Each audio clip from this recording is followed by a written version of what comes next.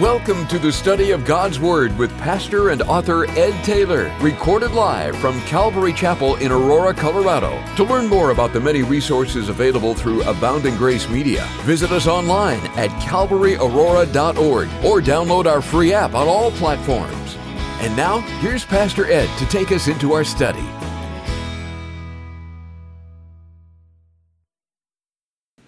Amen. Amen. So if you haven't already, take your Bibles and open them to 2 Kings chapter 24 in a Bible study that I've entitled, The Overwhelming Faithfulness of God. The overwhelming faithfulness of God is something that's easily overlooked, something that we can dismiss and take for granted. And one of the ways that God shows himself faithful is through faithful leaders. And I think all of us are very grateful for the faithful leaders that God has put into our lives, like King Josiah.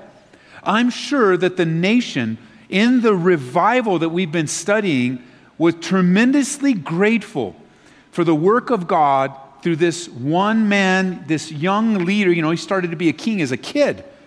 And as God raised him up to make those hard decisions and to do those things that would bring the glory back to the Father in the midst of the people. God used him as a tool to bring a rampant revival, to revive the people and revive worship and revive so many things. If you weren't with us, that's the sum of our last few Bible studies, looking at some ingredients of revival, looking at how they can be applied in our lives, because at various times in our own personal life, at various times in the life of our own church, at various times in the life of, well, you could say the American portion of the church, maybe another country, we need revival. We need to be stirred up. We need to be brought back to a place of urgency and dependence upon the Lord. I think if all of us just took a moment to think of different seasons in our lives, we're like, yeah, the Lord breathed new. We may not use the word revival. It was like, well, the Lord did a new thing, or God breathed new life, or he gave me fresh vision. All of those things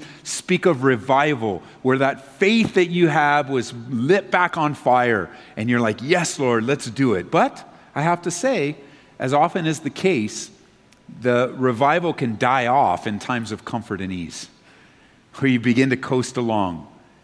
And when you add to that the death or the removal of a strong leader, evil is always looking for a way to take root in our lives, always looking and knocking and seeing who will answer.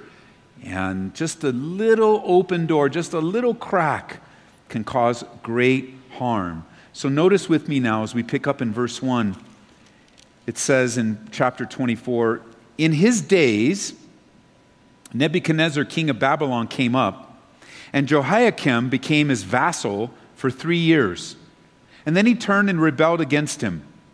And the Lord sent against him raiding bands of Chaldeans, bands of Syrians, bands of Moabites, bands of the people of Ammon. He sent them against Judah to destroy it according to the word of the Lord which he had spoken by his servants the prophets. Surely at the commandment of the Lord this came upon Judah to remove them from his sight because of the sins of Manasseh, according to all that he had done, and also because of the innocent blood that he had shed, for he had filled Jerusalem with innocent blood, which the Lord would not pardon. Verse 5.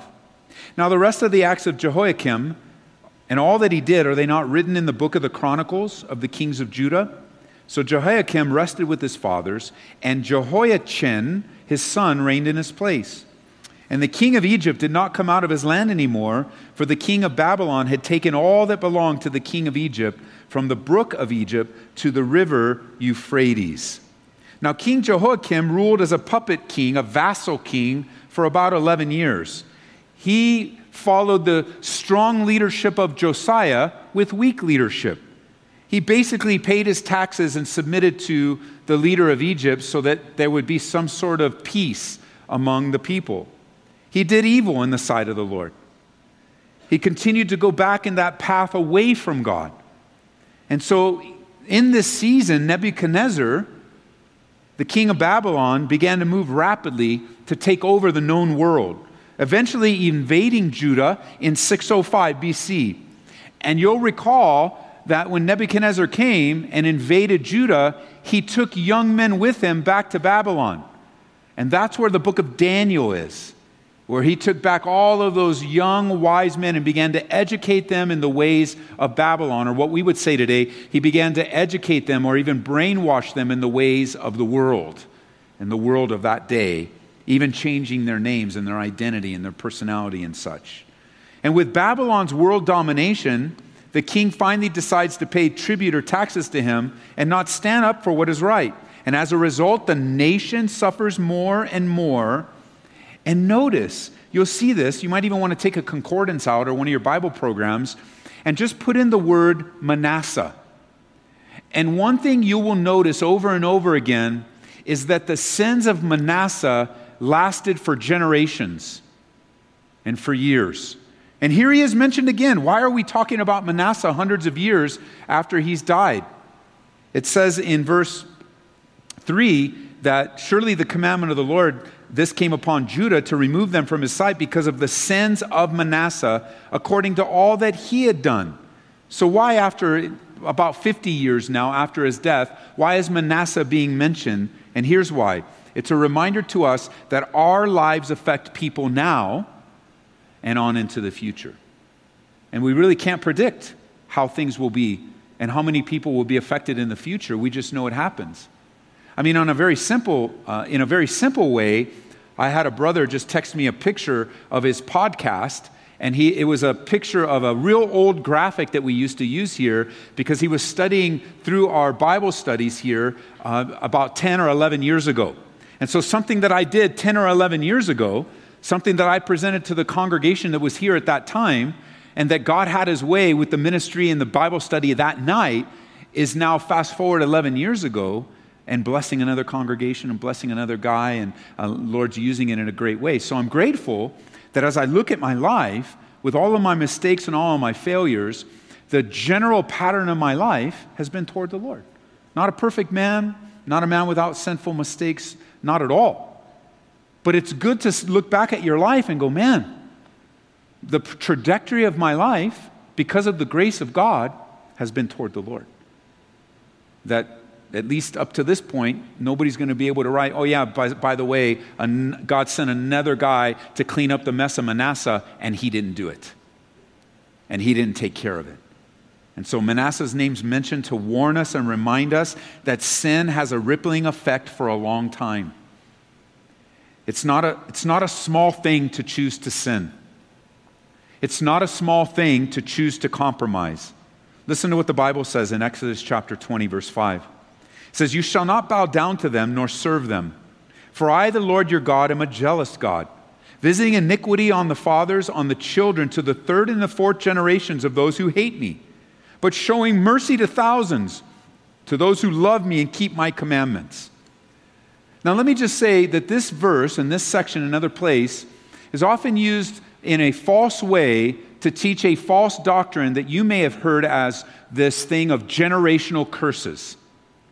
That if you look back in the generations of your life and you had a particular act by a grandfather or a great-grandfather or a father, or even today you're looking at your own life and you see great failure, that the enemy has used that failure in the past or even in the present to scare you that now you've created some generational curse. Or sometimes it's used to say, well, you know, the issue that's in your life right now, it's not really your own personal responsibility. It's because of something generationally back.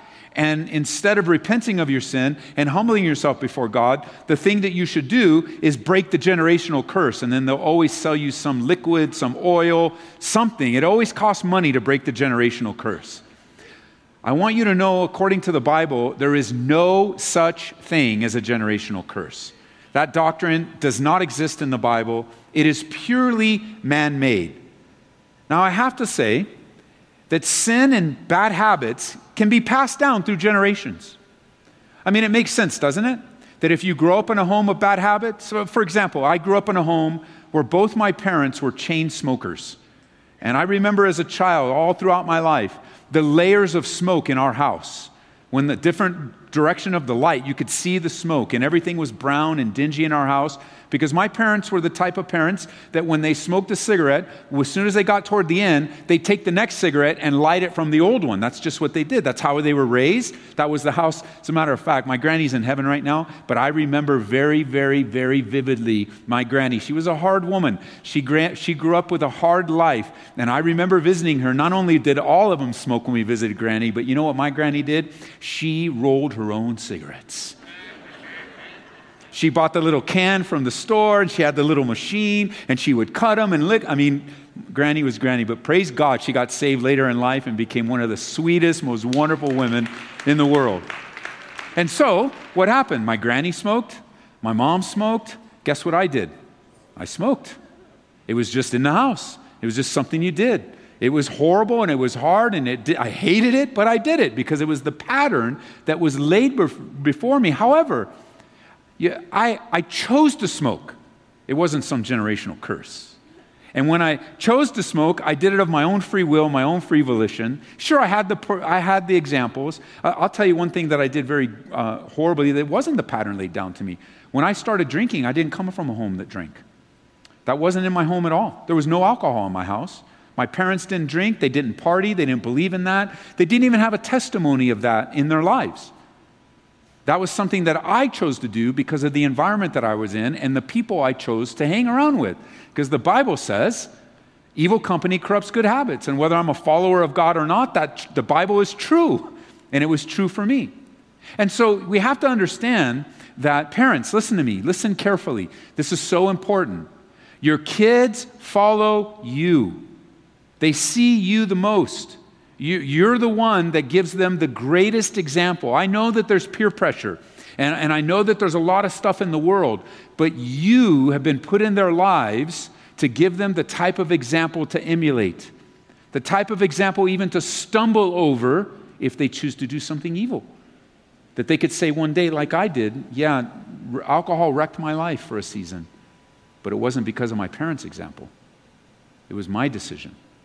And even over their constant discipline and pleading with me to stop, it became too late. I went too far. And only the Lord could rescue me. And He did. The good news is that even if bad habits were passed down, even if you failed today, the type of behavior that might have entered into your life, entered into your home, can stop with you tonight by the power of the Holy Spirit. It doesn't need to be passed on. It is not too late to change. It is not too late to turn around. It's not too late to humble yourself. It's not too late. God is warning the children of Israel not to make the mistakes of their fathers, or you'll get the same consequences. And notice in Exodus 20, if you're there or not, you can jot it down when you look at it. It says that the things in the third and fourth generation of those who hate me, what happens when the generation loves Him? Things change. Things turn around. Love changes everything. And the Bible says, as we've seen, don't you know it's the goodness of God that leads to repentance? Again, jot it down in Exodus chapter 34, verse 6, it says, "And the Lord passed before him and proclaimed, the Lord God, merciful and gracious, long-suffering and abounding in goodness and truth, keeping mercy for thousands, forgiving iniquity and transgression and sins, but by no means clearing the guilty, visiting the iniquity of the fathers upon the children and the children's children to the third and fourth generation." It's simply not true to say or to teach that there are generational curses and that we are bound by the sins of your father or mother, your grandmother or your grandfather. The Bible clearly teaches that the sins of the parents can be visited upon the children. The children can suffer consequences, but not in the form of a curse. In Ezekiel chapter 18, verse 20, it says, "The soul who sins shall die." Listen, this is freedom for some of you. "The son shall not bear the guilt of the father, and the father shall not bear the guilt of the son. The righteousness of the righteous shall be upon himself, and the wickedness of the wicked shall be upon himself." Listen to it again. "The son shall not bear the guilt of the father, nor the father bear the guilt of the son." Deuteronomy chapter 24, verse 16. "Fathers shall not be put to death for their children, nor shall children be put to death for their fathers. a person shall be put to death for his own sin. Now here's the thing. Jesus Christ, the promised Messiah, was put to death for all our sin. This ends, Deuteronomy, at the cross. That the curse that was upon us of the wages of sin is death was broken by Jesus Christ. That he alone is the one. And I'm thankful that he breaks the cycle of sin, that he did it in my family, he did it in my life. The Lord intervened because I put my faith and my trust in him, and he was able to then to work through my life. And the same could be true for you. You're not stuck in your sin. God is ready to deliver the one that will call out to him. 1 Corinthians chapter 6, verse 11, it says, "Such were some of you, but you were washed, you were sanctified, you were justified in the name of the Lord Jesus and by the Spirit of our God." God can and will stop that chain of sin as you turn to him. And so Manasseh, he's mentioned again. And notice that these things came because of, in verse 3, the sins of Manasseh. God was using Manasseh. Even though Manasseh was horrible and made many decisions, God still used him to fulfill his purposes, his prophetic purposes, in this case of judgment. Because we're reminded, turn over to Romans chapter 8, would you?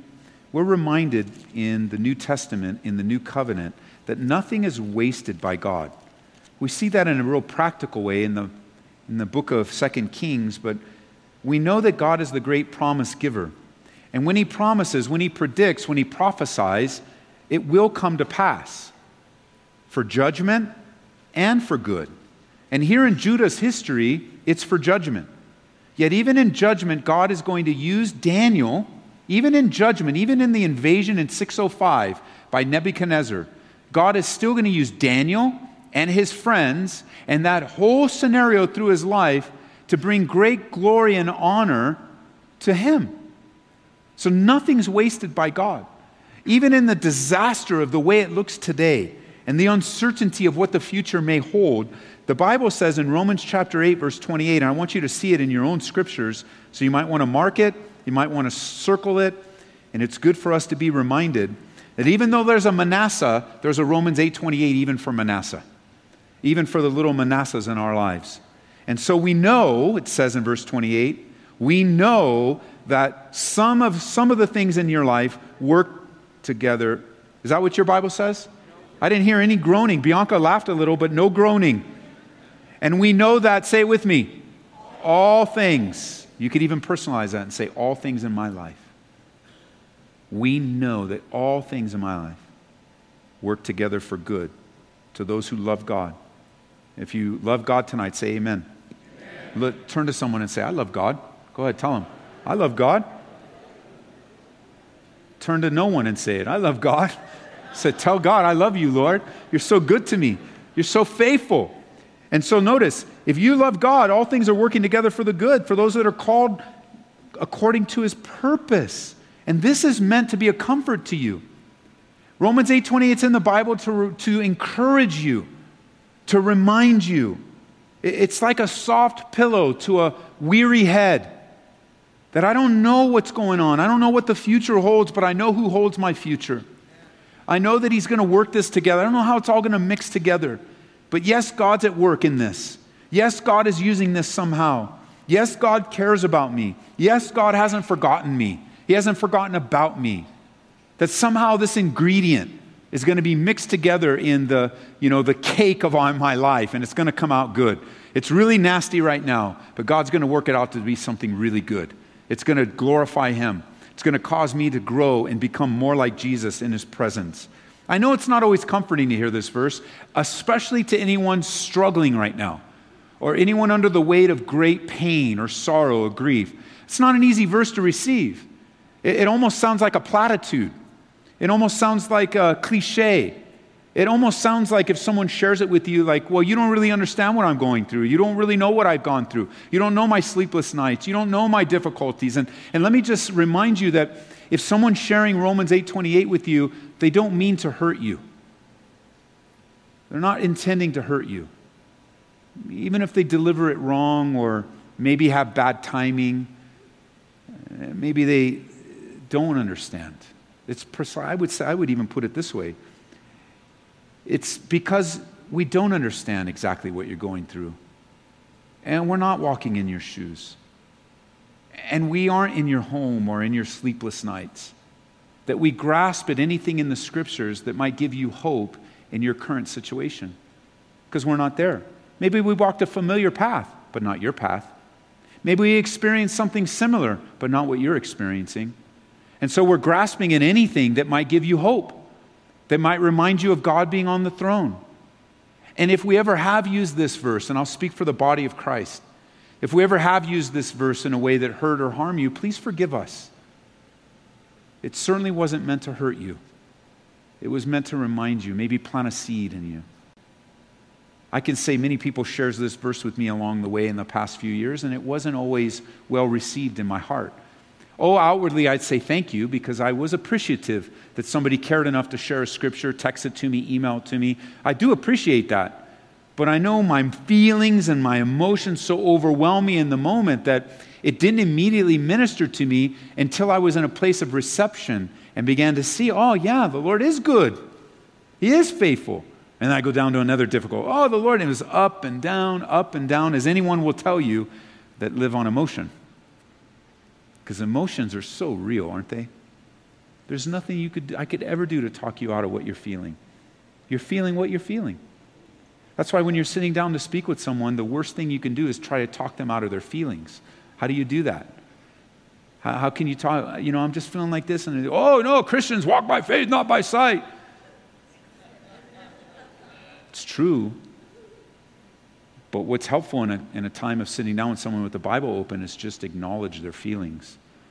And say, wow, man, it must be really hard to feel that way. Tell me what it's like. Invite yourself into their lives. If they let you in, great. If they don't, that's okay. And then the Holy Spirit will begin to minister to you because feelings are real. But listen, they don't always tell you the truth. That's why we don't walk by feelings. We walk by faith. And sight, feelings, is a lot of sight. It keeps us, the idea of sight is not just what we see, but it's the distinction between the eternal and the temporary. And if all we measure life is by the temporary, we will be hopeless. There's no hope in the here and now. There's no hope in the circumstances and the situations. Our only hope is in the delivering power of Jesus Christ. His faithfulness that put the capstone of eternity on the difficulties of our present condition. He would even say it, Paul, inspired by the Holy Spirit, would say to us that my present difficulties, they don't even compare to the glory that's going to be revealed. It's not even close to what I'm going to experience. You see, when you and I choose to factor out eternity and forget about heaven and forget about the high and holy and risen Jesus Christ, and all we do is are oppressed by the difficulties of this world and the damages of this world and our own mistakes and our own issues and things that are outside of our control, if that's all we think about, it's just boom, boom, boom. And yet God, He comes to deliver us. That not even a Manasseh can stop the will of God. Not even a Manasseh, repeated over and over again, 50 years later, is not going to thwart the will of God. Why? Because even now, more so for us in the new covenant, the covenant of God's finished work in Jesus Christ, not dependent on our works, not dependent on our good behavior, not dependent upon the effort and energy. Maybe you did okay today, and now that merit, or you didn't do so okay, so you think, oh no, God doesn't love me. He loves you in spite of it all. And then how much more does He love you and me in Christ Jesus? Well, Paul wrote that. He says, man, it's deeper than you can think, higher than you can think, wider than you can think.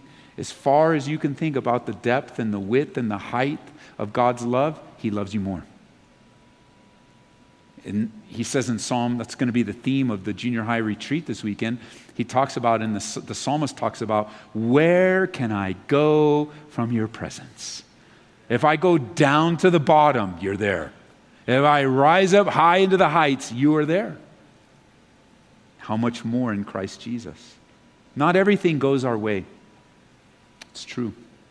Not everything happens according to plan. You know, a few years ago, the big popular thing in the business world was to develop your 5 and 10-year plans.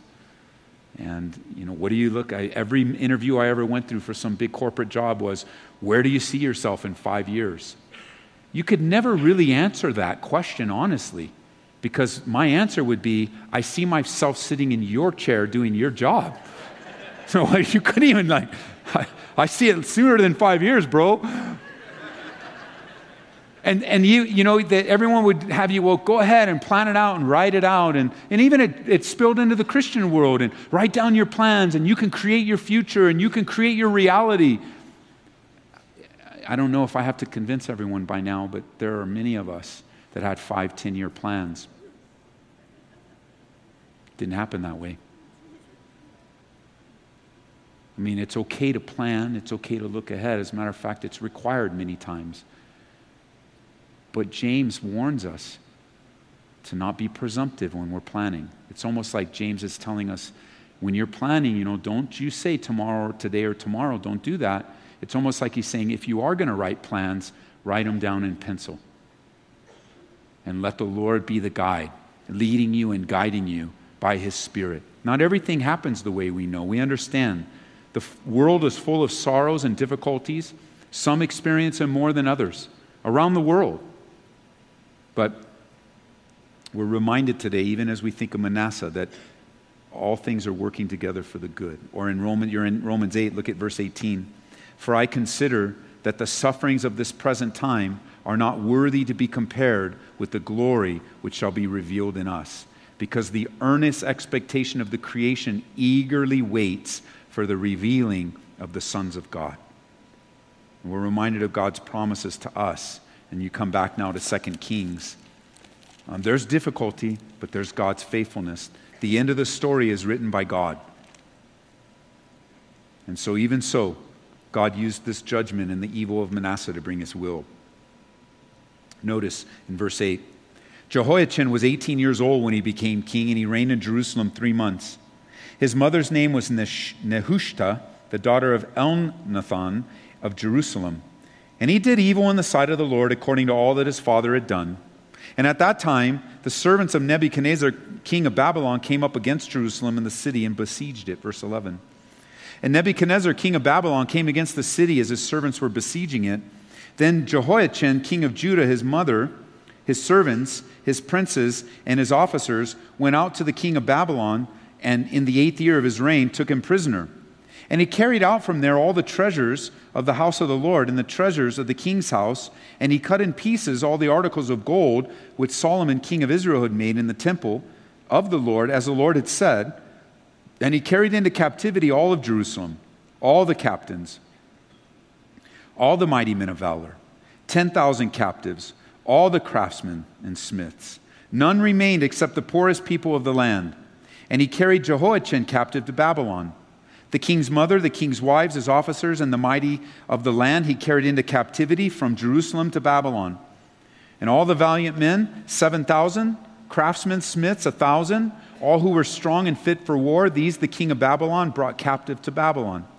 Then the king of Babylon made Mattaniah, Jehoiachin's uncle, king in his place, and changed his name to Zedekiah.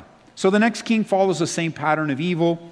He too faces the wrath of Nebuchadnezzar, but this time he loses all the valuables in the house of the Lord. In addition, another 10,000 people were taken captive with him, including the king. Let me read to you a summary of what's happening during this time, putting together the different passages in Jeremiah and Kings. Jehoiachin was a prisoner in Babylon for 37 years and then was released by Nebuchadnezzar's son and heir, evil Merodach. The false prophet Hananiah had predicted that Jehoiachin would set free to return to Judah, but the king remained in exile, though treated with kindness after his pardon.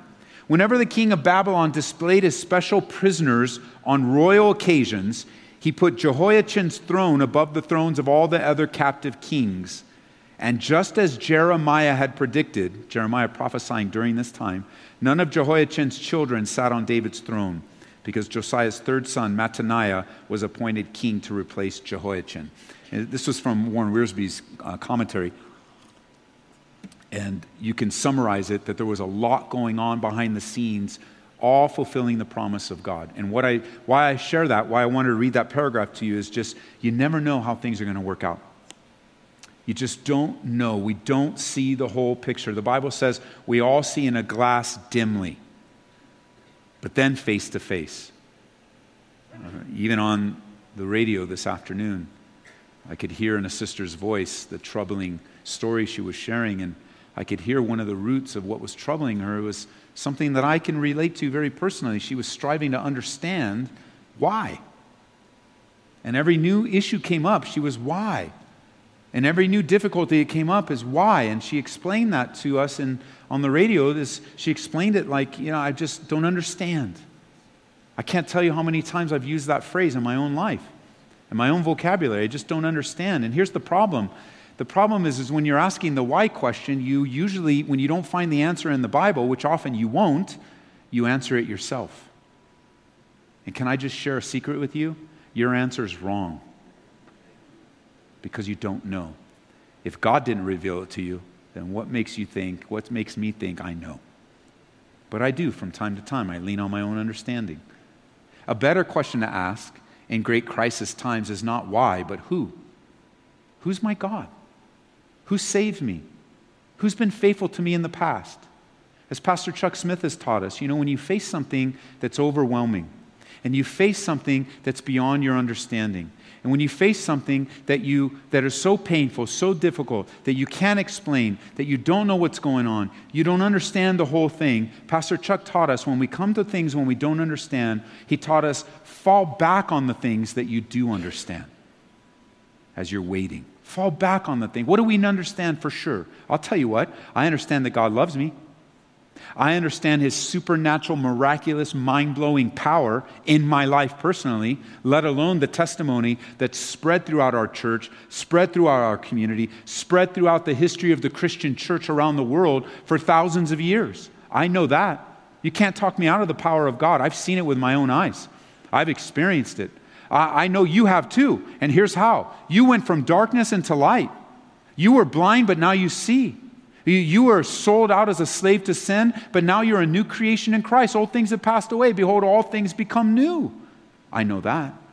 I know that God's faithful. Can't talk me out of that one. I know that God answers prayer. And you can begin to think, even in the most simple terms in your relationship with God, as you're overwhelmed with the waves of difficulty, when you come to a place of lacking understanding, which we all do, Pastor Chuck is wise. Fall back on the things that you do. He's really just rephrasing what the Bible says. Trust in the Lord with all your heart and lean not on your own understanding. Acknowledge Him in all your ways and He'll direct your paths. You know what happens when you trust Him with all your heart, acknowledge Him in all your ways? You know what else you get to enjoy? You get to enjoy by faith that God works all things together for the good, for those that love Him. So even in Jehoiachin's reign, God uses it. It's a beautiful picture, as we'll see in a future study, of the faithfulness of God in delivering us personally from our bondage. Notice verse 18 now. Zedekiah was 21 years old when he became king. He reigned 11 years in Jerusalem. His mom's name was Hamutal, the daughter of Jeremiah of Libnah. He also did evil in the sight of the Lord, according to all that Jehoiakim had done. For because of the anger of the Lord, this happened in Jerusalem and Judah, that He finally cast them out from His presence. Then Zedekiah rebelled against the king of Babylon. So he reigns an evil reign, pays the price for it. He too is a puppet vassal ruler.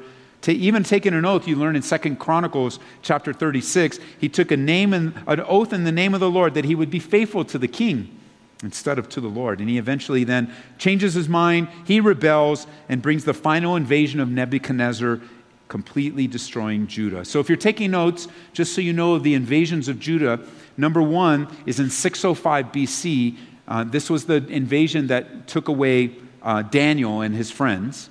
The second invasion by Nebuchadnezzar is in 597 BC. That's when 10,000 were taken captive. And this final one, 588 under Zedekiah, 588 BC is when it's completely destroyed. And so politically, If you look at this from a political standpoint, because remember, that's the essence of some of the rulership, politically, it seemed right for Zedekiah to revolt against Babylon. And yet, Nebuchadnezzar would have none of it. And his response was marching his army into Jerusalem. And yet, when the Egyptian army moved to help King Zedekiah, the Babylonians withdrew. And they temporarily then turned away from invading Jerusalem to take on Egypt. Nebuchadnezzar was wise. He knew he couldn't fight two wars, so he went after one at a time. And this is where the Bible comes together. God, you can jot it down, but God sent Jeremiah, the prophet Jeremiah, the book of Jeremiah. God sent Jeremiah to warn Zedekiah that Nebuchadnezzar would return in Jeremiah 37. But Zedekiah's faith was in Egypt and not in the Lord. And Zedekiah even called on an international conference to bring all of these Edom, Moab, Ammon, all these nations together, Jeremiah 27, hoping that they would work together to defeat Babylon. And yet Nebuchadnezzar wiped out Egypt and then went right down and wiped out Jerusalem. Listen, looking to man for help is empty and fruitless. I don't know that everyone here today can share that testimony because you haven't learned it yet. But looking to man is empty. Man is not your hope. Men and women in the church are not your hope. Pastors and priests are not your hope. Political leaders are not your hope. Man-made systems are not your hope.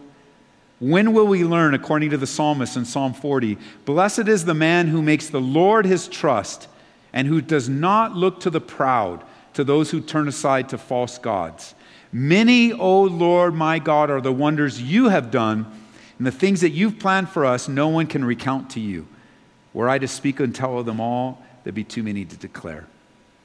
This is a solid theme throughout the Bible, and so needed in our lives. When will we learn man is no real help? Now, I'm not talking about how God uses the body of believers to encourage and strengthen each other. We need that. God created us to be relational. The church is a relational organism on the earth today that God himself created and continues to grow himself. So I'm not speaking about how we aren't able to help one another, like with an encouraging word or a scripture, as we can pray for one another, serve one another. That's not what I mean. What I'm referring to here is similar to what Zedekiah does. When given the choice, he trusts the leadership of Egypt and he doesn't trust the Lord. And he trusts his own little schemes and his own little devices, putting his trust in man instead of God. That's why the psalmist would say in another place in Psalm 20, verse 7, some trust in chariots and some in horses, but we will remember the name of the Lord our God. Now I have to say, sometimes we kind of come to the Bible with a little attitude and you go, I've never trusted in a chariot. I don't even like horses. I don't trust in horses. But that's when you got to understand the biblical context of a verse. For chariots and horses, it spoke of power and authority. It even spoke of political strength. It would be the equivalent of us saying today, I trust in a tank to protect me. I trust in the authority of somebody that is armed and protected to fight my battles for me, instead of trusting the Lord. Disappointment and consequences await you and await me when we place our trust in man and in man's power and our own limited resources. When we are weak, we need to trust him, not ourselves.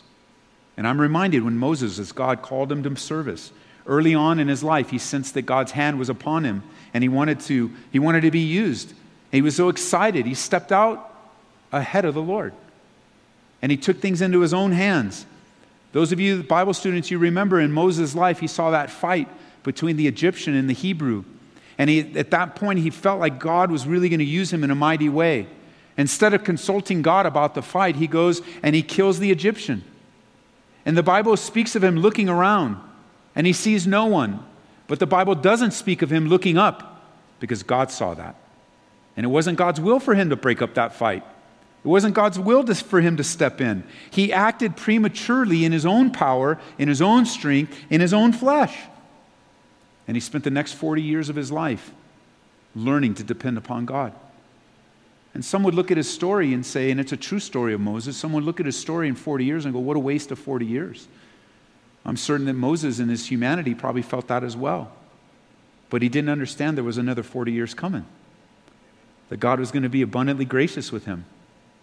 That the prescribed time for him he got a degree.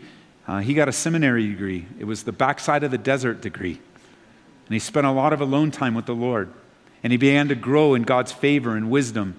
And he learned faithfulness. And he learned all sorts of things. But what he learned was he was not strong in his flesh. He was not strong in his wisdom. And he was not strong in his own strength. And it's interesting that how Moses, in the power of his own flesh, wasn't even capable of burying one Egyptian. But God wanted to show him that in his strength, he could bury the whole army of Egyptians miraculously in the Red Sea. There is that sense where we need to learn the valuable lesson that apart from God and apart from his power, we are nothing. We are weak on our own. As we're reminded in Zechariah chapter 4, verse 6, it's not by might and it's nor by power, but by my Spirit, says the Lord. That's the only way out, gang. It's not by my might, not by my schemes. It's by my surrender and a surrendered life to the Lord. As we look at the work through our lives, we see God's faithfulness. And many times in God's faithfulness, our failures are magnified. If it wasn't for God's faithfulness, we may not even see our own failures. But God will even use our failures to rise us above the circumstance. Why? So that we can see our own weakness and declare his glory and strength. It's so against the grain of how we live our lives, how we've been taught, how we've been raised culturally. Because culturally, weakness is not valued. Do you know at the time of the New Testament, the Greeks, the Romans did not value weakness. It wasn't something that was elevated. It wasn't something that was embraced. No, instead, the demigods were created and the false idols were created to give people hope and encouragement that there was someone stronger than them and that they too could look to the strength of the gods, little g. That's why by the time Paul comes to Athens, you remember in Acts chapter 17, his spirit, it says, was provoked inside of him. Why? Because he surveys the whole city and it was just filled with little gods. It was filled with idolatry. It was filled with false worship. And Paul saw that as a bridge to build into their lives. He says, I see that you guys are a very religious people. Now, some of you, if you walked into a place and saw all kinds of idolatry, you just start, man, what kind of idolatrous place is here? I will not eat here. Get rid of the Buddha. I will not eat here. I will not. Like, man, just like, hey, I see you're pretty religious. What do you believe in? I'll have some Kung Pao chicken, or whatever restaurant it might be. Building bridges is very important. Talking to the human being is more important than making your point. God will make your point. Actually, God will make his point through your life as you build bridges and bring someone to the cross of Jesus Christ. It's actually not about the little Buddha statue or, as we were in Thailand and Bangkok, it was everywhere. There are people starving in the streets, but there's food in front of idols all over. And incense, and for a nation that has many people struggling, they are able to find the resources to worship false God. Then we went to the palace and the insanity of it was just mind-blowing. And I understand a little bit of what it was like for Paul to be provoked in his spirit, watching everybody bow down. It almost makes you sick to your stomach. And yet God loves them. Sent his son Jesus to die for them. The blind he wants to give sight. He wants to save. He came to seek and to save the lost. And so whether it's Moses or Ed or you, at some point you're going to learn your own insufficiency. You're going to learn on an ongoing process how much you trust in yourself. You would think by now, some of you have been walking with the Lord for 30 years, you would think by now, I will no longer trust in myself. Wrong. So the closer you get to the glory of God, the more brightness is shine on your life. And as you see that shine in your life, you go, oh my goodness, what is this? My flesh is ever before me. And what do? We make no provision for the flesh. We just cut it off and humble ourselves before a mighty God to trust him and worship him. So yeah, there's Manassehs. Yeah, there's Jehoiakims. There's Zedekiahs. There's Nebuchadnezzars in life. And it feels like at times we're just all having to deal with the reality of people in power and people. Not so. God is on the throne. Nothing passes by him.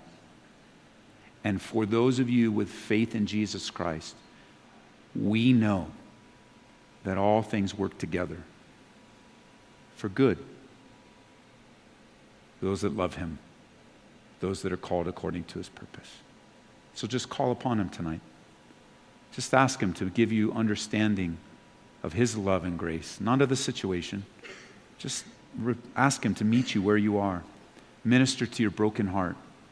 Minister to the concerns and fears and anxieties that trip you up, that toss you to and fro. Okay, so maybe it was your act, your decision. Lay it before the Lord. Offer up yourself as a living sacrifice, holy and acceptable to God. Believe God when he says he forgives you. Receive that forgiveness. Believe God when he tells you that there is therefore now no condemnation to those that are in Christ. Do you know the safest place on the planet Earth for any person is to be in Christ? Safest place. And some you're just going to run right back there today. So Father, thank you for the truth of your word tonight, the overwhelming faithfulness that you show us. May you have your way in our lives to receive glory and honor and praise. May you continue to stir us, to encourage us, to reprove us, correct us, test us, that we might walk forward by faith in you. Give us the strength to resist temptation, to take the way of escape that's always before us. And even when we don't, send someone, a messenger, to remind us of your faithfulness, to speak the truth into our lives. And may you be glorified, no matter what we're going through, what we're facing. No matter what new revelation has come or what new information might have happened, what difficulty was on the phone this morning or some issue, and like that sister today on the radio, some days she doesn't even want to get out of bed. Would you be the lifter of her head, Lord? Your word says you're the lifter of our heads. Even when we don't want to get out of bed, you're there. So minister your comforting grace to us tonight. In Jesus' name. Amen. We pray that you've been encouraged by this Bible study delivered live from the sanctuary of Calvary, Aurora. For prayer or a copy of this study, call us at 877-30-GRACE. That's 877-304-7223. Or visit us online at calvaryaurora.org. Be blessed as you worship Jesus this week.